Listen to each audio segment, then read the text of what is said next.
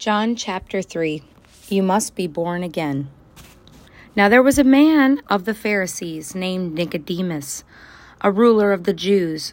This man came to Jesus by night and said to him, Rabbi, we know that you are a teacher come from God, for no one can do these things that you do unless God is with him. Jesus answered him, Truly, truly, I say to you, unless one is born again, he cannot see the kingdom of God. Nicodemus said to him, How can a man be born when he is old? Can he enter a second time into his mother's womb and be born? Jesus answered, Truly, truly, I say to you, unless one is born of water and of the Spirit, he cannot enter the kingdom of God. That which is born of the flesh is flesh, and that which is born of the Spirit is spirit. Do not marvel that I say to you, You must be born again. The wind blows where it wishes, and you hear its sound, but you do not know where it comes from or where it goes. So it is with everyone who is born of the Spirit. Nicodemus said to him, How can these things be? And Jesus answered him, Are you the teacher of Israel, and yet you do not understand these things? Truly, truly, I say to you, we speak of what we know, and bear witness to what we have seen, but you do not receive our testimony. If I have told you earthly things, and you do not believe, how can you believe if I tell you of heavenly things? No one has ascended into heaven except he who has descended from heaven, the Son of Man. And as Moses lifted up the serpent in the wilderness, so must the Son of Man be lifted up, that whoever believes in him shall have eternal life. For God so loved the world that he gave his only Son, that whoever believes in him should not perish but have eternal life. For God did not send his Son to the world to condemn the world, but in order that the world might be saved through him. Whoever believes in him is not condemned, but whoever does not believe is condemned already, because he has not believed in the name of the only Son of God. And this is the judgment. The light has come into the world, and people love the darkness rather than the light, because their works were evil.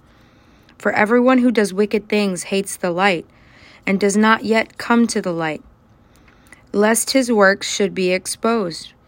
But whoever does what is true comes to the light, so that it may be clearly seen that his works have been carried out in God. John the Baptist exalts Christ.